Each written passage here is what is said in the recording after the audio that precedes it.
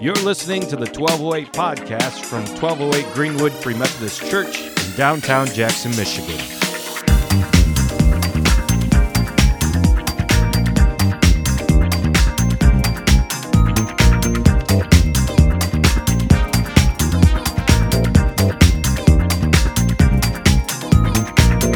All right, we are going through a liturgy this year, and this week's liturgy passage brings us to something short and sweet that Jesus said.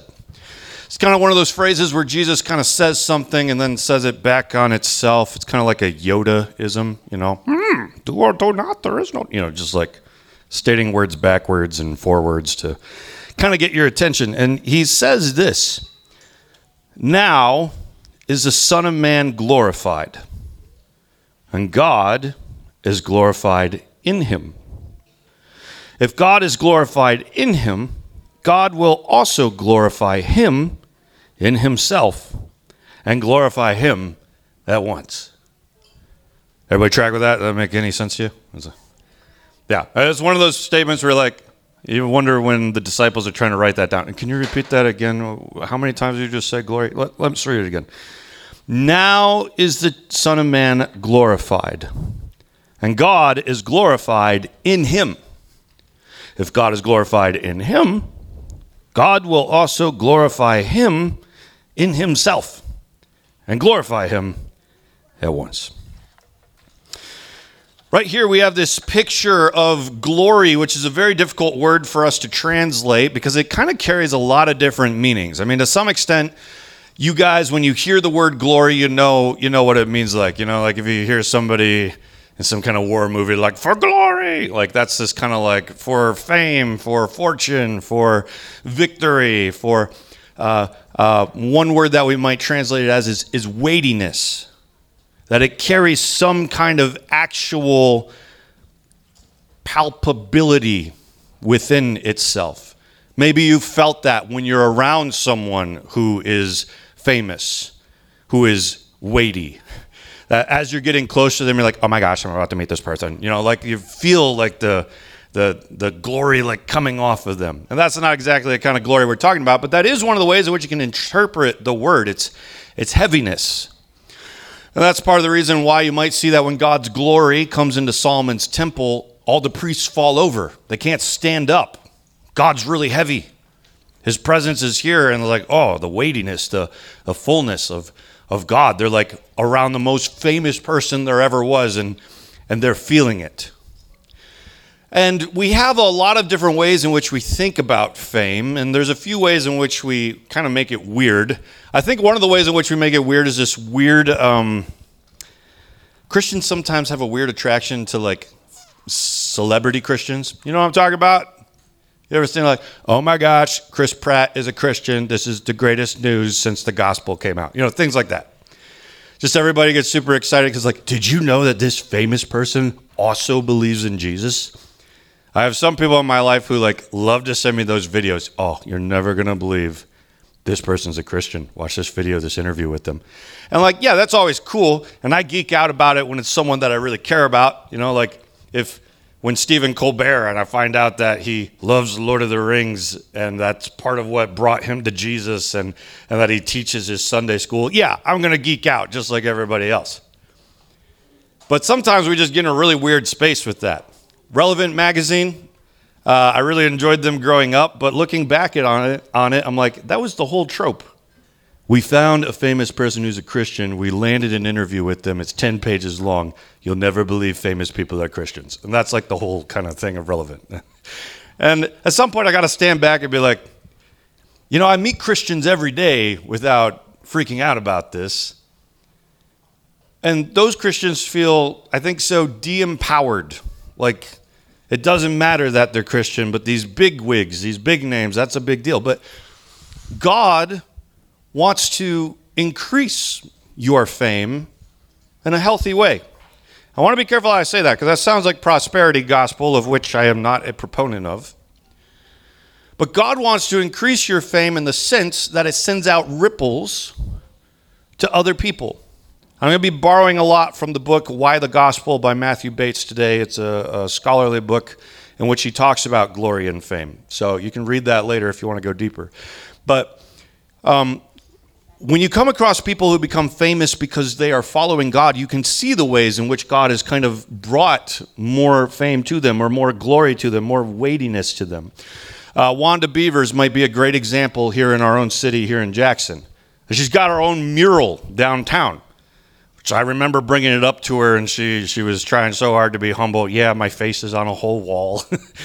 But she didn't do that on purpose. She did not ask to be put up there.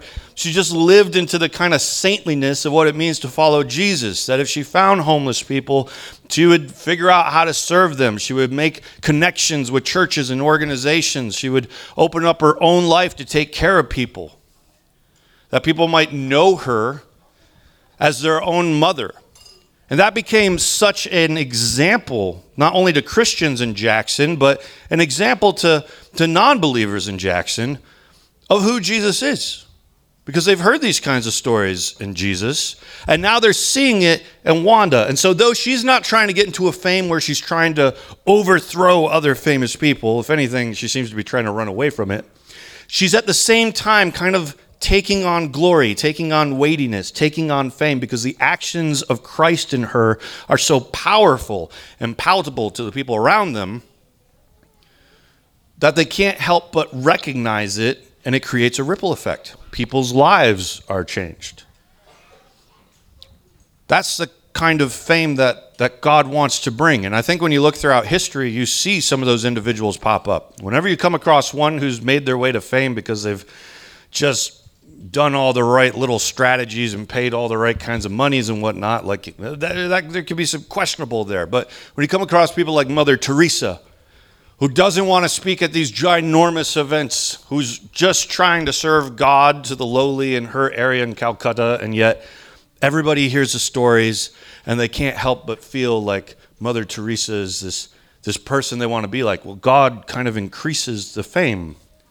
In many ways, you could think of any Catholic saints of old, that the fame in which they carry is just simply the glory of God. Because just like Jesus is living out God's glory and therefore glorifying his Father, and then therefore the Father is glorifying him, that's what it can be like for every Christian, not just the famous ones. Our impact increases as we serve God. Jesus knows I'm going to do the will of my Father, and that is going to increase what he can do through me. Jesus says that in a sense about another woman too. You remember that story? A woman comes in and begins to pour out her perfume on Jesus' feet and then wash his feet with her hair. And Jesus says, what about this woman? She's going to be famous. I always thought that was weird. Oh, Jesus is the first influencer right here. But no, Jesus looks at this woman and is like, this right here, she's brought about the glory of God. She's emptied out this precious thing for me. And you know what? She's now entered into the gospel story. She's going to be famous. People are going to remember this woman. Heck, most of us don't remember the 12 disciples' names, but we remember that woman. She gives her glory over to God, and God kind of gives some glory back, showing the rest of us, be like that woman. Be like that saint. And so we begin to walk in that direction. Because God does tend to look to see if he can trust people with his glory. He looks to see if he can pour out more gifts on us, more blessings on us. You have several parables where Jesus kind of tells these stories. To the one who has been given some, they will be given more, as they've been deemed worthy with it, as they've been trusted with what they've been given. And you never know the ways in which that kind of glory, that weightiness might come on you. So, for example, let's return to Lord of the Rings. You're welcome. I think I even kind of looked at this story recently, but there's a story of Gandalf, right? He's Gandalf the Grey. For most of us, that just means he's got gray hair. But in Tolkien's spiritual realm, Gandalf is an angel of sorts, and the gray hair represents a certain part in the hierarchy. He's not at the top, he's further down, but he has proved himself to be a faithful, angelic being serving God on the earth. And at one point, Gandalf's name becomes even more famous when he gives his life to protect the hobbits, the lowly people, the people that have a mission for God to get rid of this ring that could bring great chaos into the earth. Gandalf self-sacrificially gives of his life to fight demonic forces in order to save people on their mission. And God looks at that in Tolkien's spiritual universe and says, that's that right there. That's the kind of way that I call my people to live. And though Gandalf should probably be facing a very lowly place, like he could die and probably has died in this story, God decides to glorify him instead. This is the kind of way that angels should live. This is the kind of way that people made in my image should live. This is the kind of way that humans should live. This self-sacrificial way to serve the kingdom of God. And so when Gandalf is brought out of this story, he returns as Gandalf the White.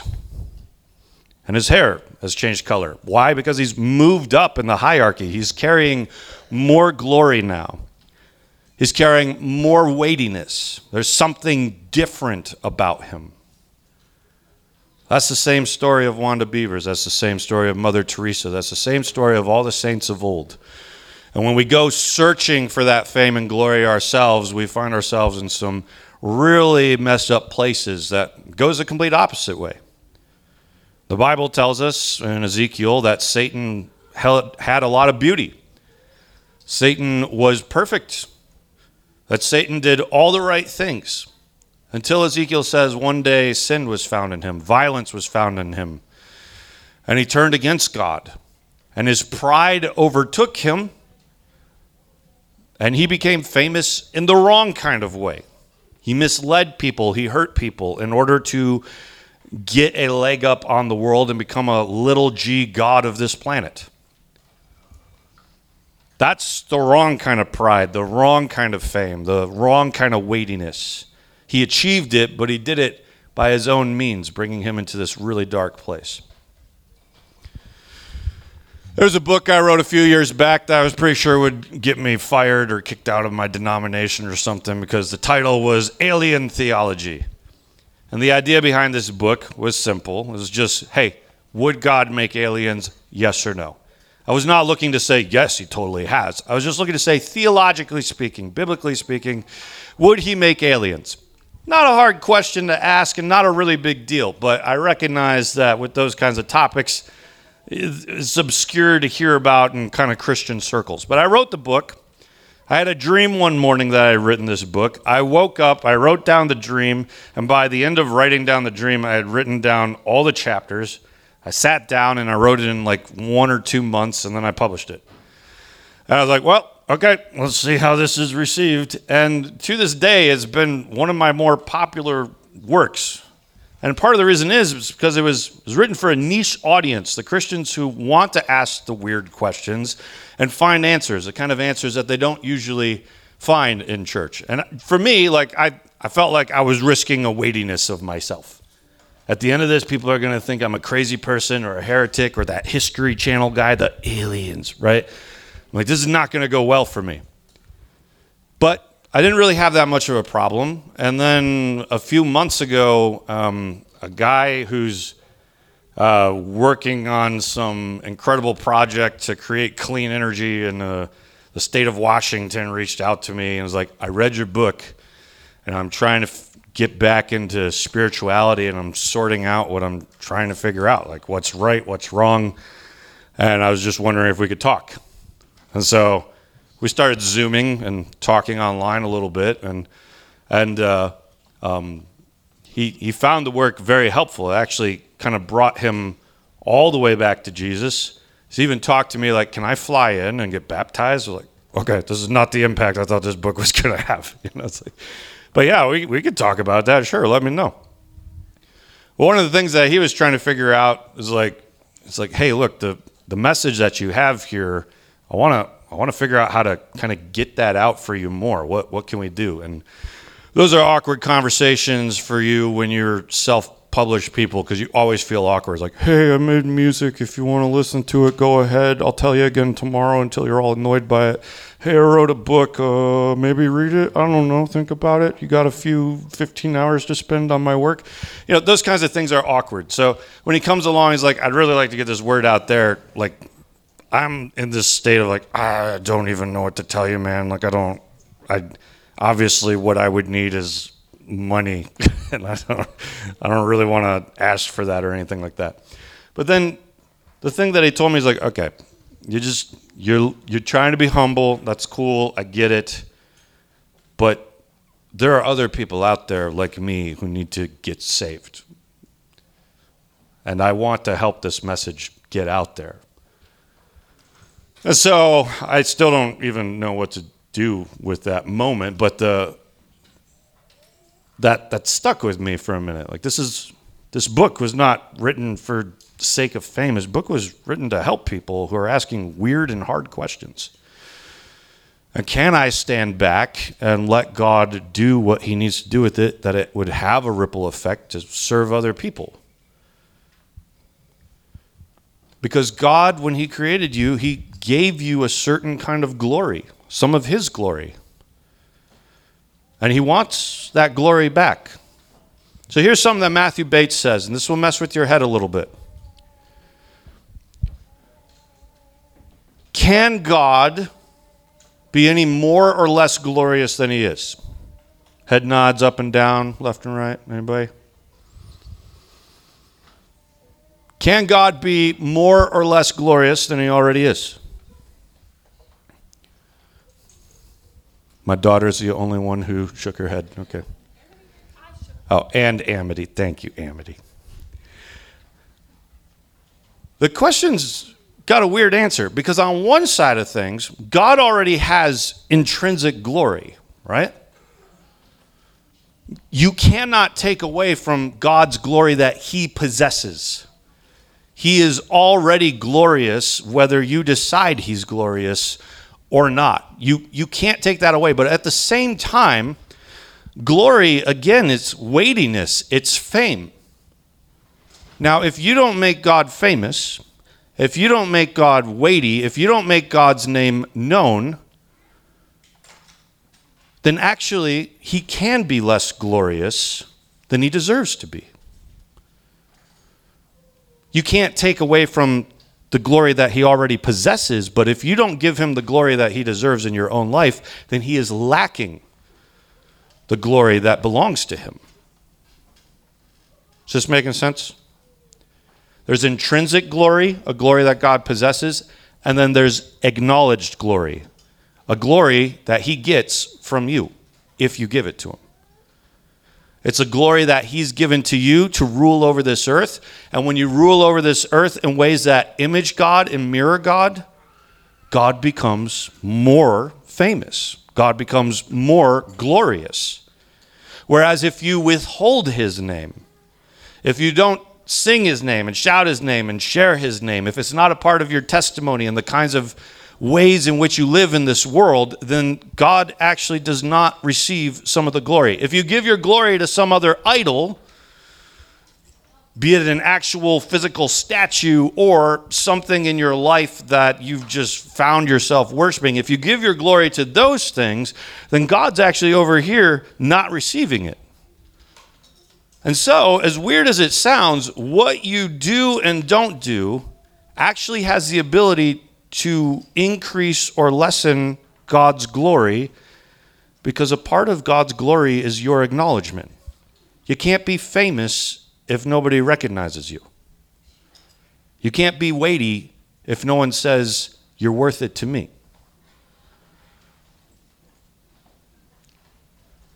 There's that song, right? Bless the Lord, oh my soul, worship his holy name. I don't know about you, but when that song came out, I'm like, this is the weirdest song. Like, I know that this is based on scripture. I know that there's psalms that say, bless the Lord. But how can I bless the Lord? Here, Jesus, I bought you a birthday present. Like, what am I supposed to do? Like, I don't understand how I, as a lowly human being, could actually bless God. But the Bible tells me to do it all the time. Now, is God blessed if you don't bless him? Well, he's the God of blessing, so to some extent, but also if you don't bless him, then he doesn't receive that, and so he is lacking blessing that belongs with him. I hope we're starting to kind of see what I'm trying to say here, but your life and the glory that you carry actually makes a difference in the kind of glory that God carries. What we do at this church and how we do it has the ability to impact God's glory, his reputation, his fame, his weightiness here in Jackson. And if we do it the wrong way, if we chase after the wrong things, if we bring idols into the mix, God will actually receive less of that here in Jackson. If we want it in Jackson as it is in heaven, then we have to yield ourselves over to him. So what is it in your life that God wants to say, hey, I gave that to you. I'd appreciate it if you gave it back in the way that you serve me. What are the spiritual gifts? What are the spiritual gifts that you have, that God has given you, that the Holy Spirit has delegated to you? Don't tell me you don't have any. If you're a Christian, then you have spiritual gifts because you have the Holy Spirit. Where's the spiritual gifts that God has extended to you and now is also saying, hey, I'd like you to use that to bring me glory, to bring me fame, that my word would get out, that the ripple effect would go throughout your city. What are the other circumstances in your life? It may not be spiritual gifts, but it might be something physical. Abraham, for example. Abraham was blessed. Why? So he could be a blessing to everybody else. I don't think Abraham always did that. But the reason that Abraham was blessed was for the sake of the nations eventually being blessed. So even what he was given was meant to bring glory to God, not to necessarily just expand Abraham's wealth. And here's where the spiritual sometimes becomes physical. I love that Paul says that some people have a spiritual gift of generosity. Because I'm always like, what is that even, like, aren't we all just supposed to be generous? Some people actually have gifts in that. In our mind, that would be like, I have physical things that I can glorify God with. And then Paul would say that's also a spiritual hybrid of a thing that you can give glory to God with.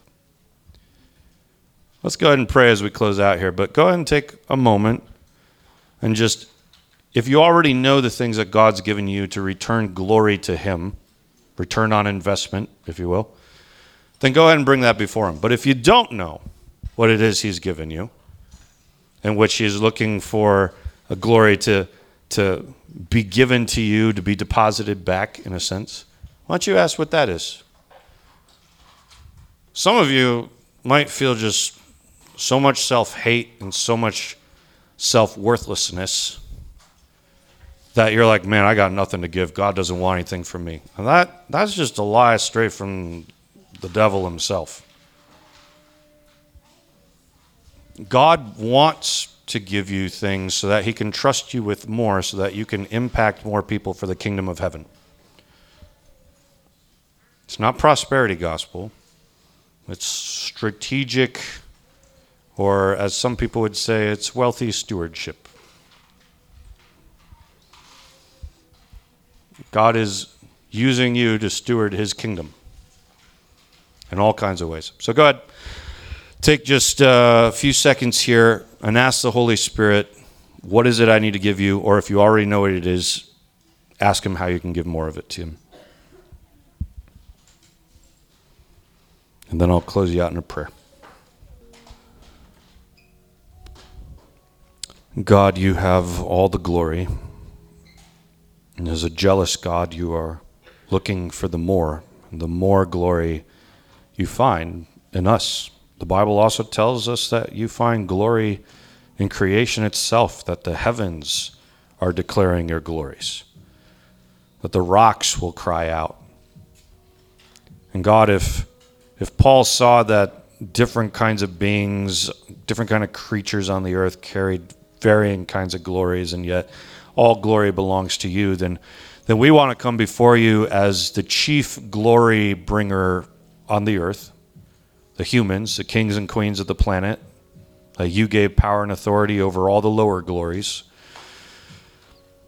We want to come to you with the highest glory that you gave away on this earth, that we might give it right back to you. And that as we do that, we might find ourselves stepping into new kinds of glories, new kinds of authorities, new kinds of gifts, that you would continue to be worshiped.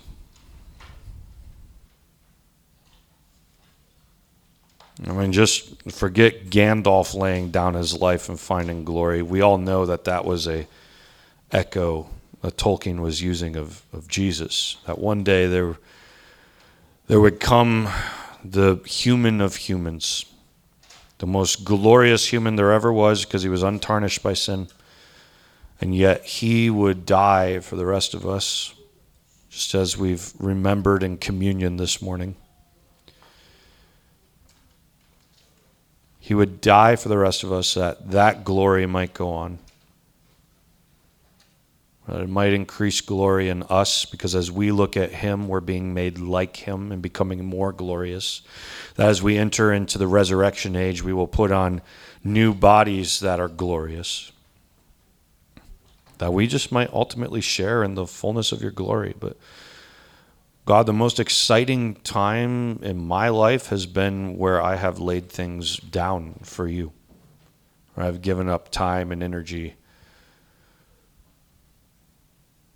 for you. Because I found that when I do that over long periods, you trust me with more, and I get to experience you to a higher degree than I did before in my life. And that's the journey I want, just to know you and be known by you to the fullest extent. So we, as your glory bearers here in this neck of the woods of Jackson, we give you our glory. In 1208 as it is in heaven, in Jackson as it is in heaven. May your kingdom come and your will be done through us. And whatever fame comes along with that, may it be to increase your name and your worship. In Jesus' name, amen.